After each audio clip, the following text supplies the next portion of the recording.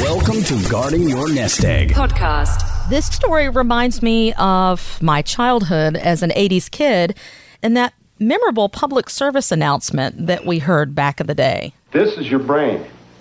This is drugs. This is your brain on drugs. Any questions? Any questions? Man, we could not escape those PSAs, and now, apparently... I'm not sure that worked. I mean, did that scare you? It didn't scare me. It did worry me. That's all I know. You thought your brain would get fried on drugs? Yes.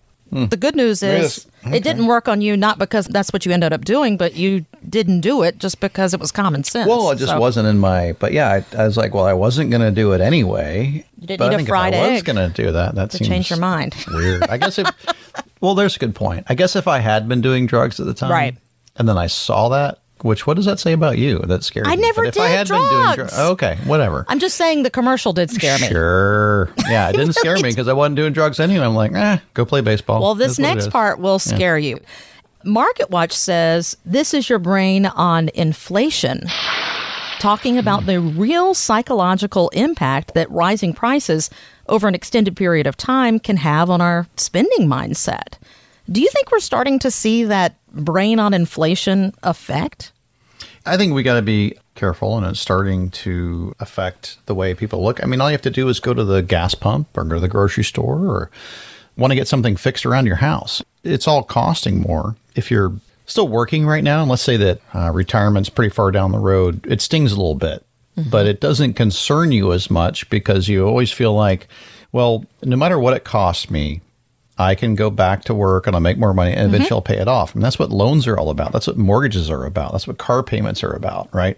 Life pre-retirement is all a function of, well, I'll get up, I'll go to work, I'll live my life, I'll find a way to pay this off. And then people make this transition to retirement and it's, well, I'm not going to work, so there's not going to be any income. Right? No earned income, meaning you go to work and you earn it. It all has to be investment income, Social Security income, pension income. Pension income, Social Security income are fixed incomes. They don't change. There might be a little bit of an adjustment for inflation. Investment income is a huge concern because that's based on stock market volatility or however you're invested. So if you're working, I think this inflation is stinging a little bit, but you're hoping it eventually goes away. And worst case scenario, God forbid, you pick up an extra job. If you're retired, it hurts and you're worried about it. And you're starting to ask yourself, did I work this into my financial plan? Or can my financial plan survive it? How long is inflation going to last? I think the truth is we don't know how long it's going to last. I think under the current administration, they don't have a good plan for fixing it. Clearly. This is several weeks back, Kristen Biden getting out and going, well, hey, there's a fuel problem, so I'm going to release this many barrels. Like he released 2 to 3 days worth of zero impact, right? And when he did it, we all knew that it wouldn't have an effect. And here we've seen it didn't have an effect. Meanwhile, they won't approve pipelines and things like that. So we can't be self-sufficient. So that's a political thing. Let's come back to our personal economy and how we deal with all of this. So yeah, I mean, inflation is real. I think that it's probably, if things go the way that for now, and obviously I'm putting myself out there a little bit because I could be wrong, but right now I don't think 2022 is going to go that well. And if 2022 doesn't go very well, the market's overbought, the economy has grown too fast. There's this thing that's called a recession, Christian. It's when, it's the opposite of an expansion. We've had this expansionary period in the economy for a very long time, basically, for the most part, since after the last crash, so starting in 2009 through current. It wouldn't be crazy to assume or to imagine that we're going to get a pullback. So right now, looking at the economy, looking at people not going back to work, looking at all the job openings, look at all the spending, looking at inflation, looking at taxes, looking at Joe Biden's plans for 2022, all of these things seem to be things that would slow the economy down, right? And when the economy slows, and if it slows to a certain degree, it's referred to as a recession, right? And that's a big, scary word, but it happens from time to time. And it seems to me that we might be headed for a recession in 2022 because of everything that's going on. And the reason I would say that is just because we've had all of this expansion and we had really very little contraction. Right now, again, I keep saying this could change because it could. I'm very careful. I don't see a catalyst for this to keep going. All I'm seeing are headwinds to this continuing to move forward.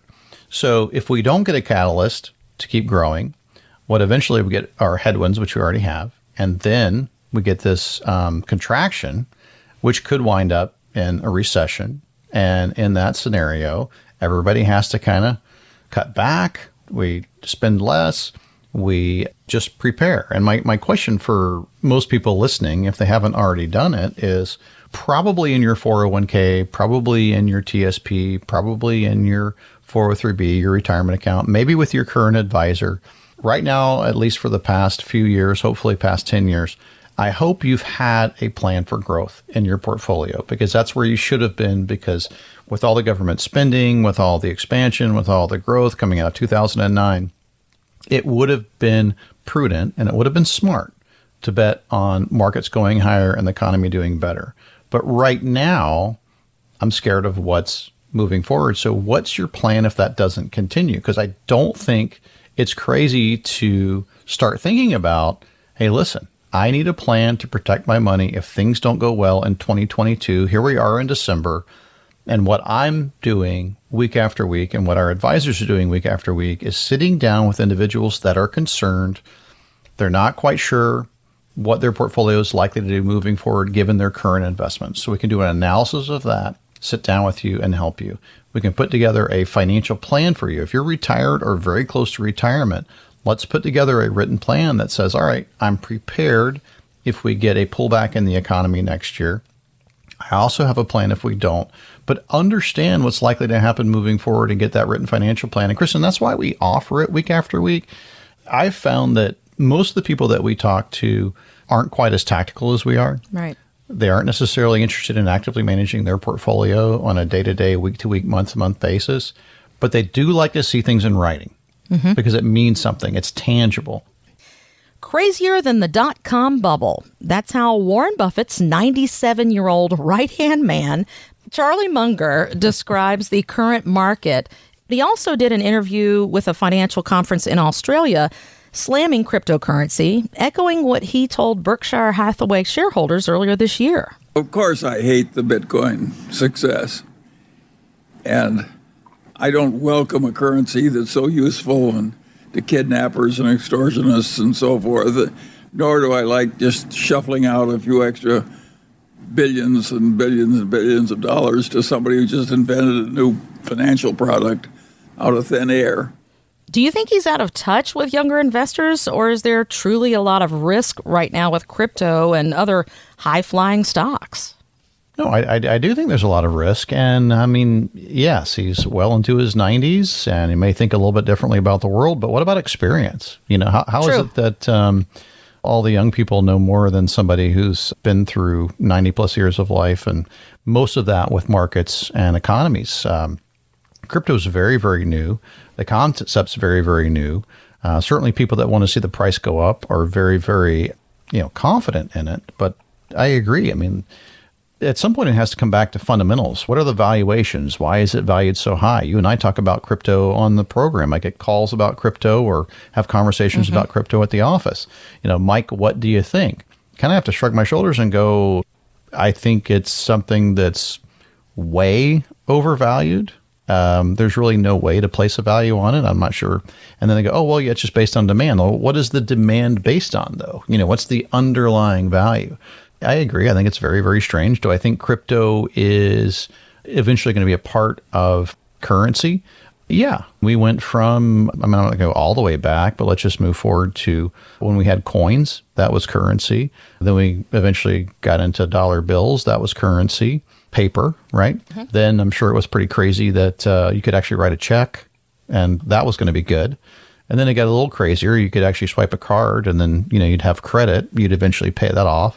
And so it's an evolution. Makes sense. It's an evolution, and the currency thing is I can get how that's the next step in the evolution. The difference between everything else is the crypto isn't based on what's in your account or your credit. It's just based on this demand. It's worth this. And so the volatility is huge.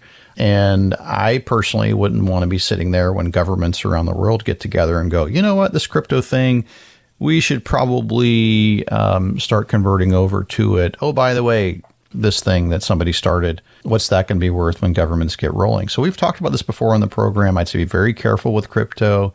I think it's a momentum trade. It's all over the place. There is some technology there that's valuable, blockchain. There might be something to that.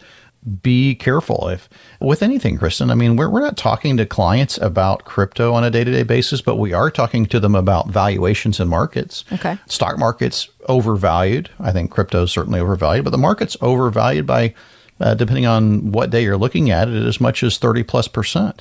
That should be a bigger concern, not crypto, to our clients. If markets are overvalued, they're more likely to go down. So you have to ask yourself, where are you when it comes to markets? What are you looking to accomplish?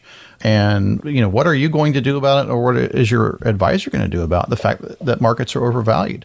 What about 2022? Do you have a plan for that? I think that's a concern. So what we're doing for our clients and certainly our listeners when they call in is we're sitting down and we're taking a look at current, certainly political events, current economic events. Again, we're not looking a lot at crypto. It's not a real big part of our financial planning process, but we are concerned about interest rates next year. We are concerned about taxes next year. We are concerned about inflation next year, and we are concerned about markets. Right now, I understand why markets are going up. That's a very tangible thing to me. People are spending money. Next year, I can't see a catalyst for that to continue. I can see this economy sort of plateauing, even slowing down. I believe personally right now, we haven't seen the numbers yet, but I believe based on people that I'm talking to that it's slowing down in the fourth quarter. Those numbers are going to be reported for most companies in the first quarter of next year. What's your plan for that? Kristen, we're in the holiday season. I get it. Makes me happy, makes my kids happy. But I do think we need to take the time to take a look at our portfolio and find out what's likely to happen if next quarter we start getting bad earnings. Because if we do, you want to be prepared and you want to have a plan for that. Connect anytime at guardingyournestegg.com. A friend of mine unfortunately lost his mom not too long ago. She was in her late 80s, lived a wonderful life, but he's now getting concerned that his dad could be making some financial moves strictly out of fear because of what he's going through emotionally. As a couple, they had over about $1 million set aside, did really well for themselves. And for some reason, he's really focused, the dad, on an annuity that the bank is offering him. What would you, as a fiduciary financial advisor and other advisors on the team at Talon Wealth Management, what would you tell his dad if you guys sat down with him? Well, Kristen, anytime we hear the word annuity, it makes us a little bit nervous. Sometimes people come to the office and they go, well, Mike, I know you hate annuities. And I'm like, no, that's another guy that does those advertisements. But I'm just not necessarily a fan of how they're marketed. And when I heard you talk about this and you said, hey, listen, my friend's father, situation, bank, he's 80, annuity. In my experience, annuities are typically marketed through scare tactics and fear. It's usually how they promote them. And there's a lot of things that people are afraid of right now. They're, in some cases, afraid of current government, afraid of taxes, afraid of inflation, afraid of stock market volatility, just afraid of a lot of different things. And so one thing that an annuity will do is it'll provide some sort of a guarantee. So that might be a guaranteed rate of return. It might be a guaranteed, you can participate in the stock market but can't lose. It might be a guaranteed income stream for the rest of your life. And so if you're looking at being afraid of things like that, then an annuity might be attractive. The word guarantee is very attractive. The word guarantee is very attractive. And so if you look at his age, he's going, well, hey. Now, Kristen, it's our job as fiduciaries not to try to push somebody somewhere. And I would argue that anybody that tries to push people into annuities, there's a pretty good chance they're maintaining their fiduciary standard, because it's, to me personally, it's very hard to make an annuity work in a situation unless somebody's extremely, extremely conservative. Or maybe they had an existing annuity that was terrible, and then we had to find a way to put him in a better situation. I remember 5 years ago, Steve came in my office, one of our clients, and he said, hey, listen, he wasn't a client yet, but I wanted to compare you to the other advisor. They want me to go into this annuity account. He's telling me that it's stock market participation, no risk of loss, and it's this great thing. And I told him at the time, I said, Steve, yes, there's stock market participation, no risk of loss, but they're going to cap your participation if you do that. It's also a 10-year contract, and you have minimal, I should say, liquidity. And basically the way we got around that conversation is I said, listen, there may come a point in time where you're more interested in an annuity account. But currently, the way these annuities work, the way that we think markets are going to go, if you move into this annuity account, you're going to miss out on the majority of gains in the stock market. You're going to be locked into a 10-year contract because the one he was looking at was a 10-year contract. And by the way, these annuity accounts, most of them are based on, when we talk about fixed or fixed indexed annuities, they're based on the 10-year treasury. And 10-year treasuries are extremely low right now. So you'd be locking in at or close to an all-time low on what you're going to earn. So why do it? Why not wait? Well, it turned out to be great because markets did very well over that time period, the last 5 years. He wasn't locked in an annuity contract, and we did well.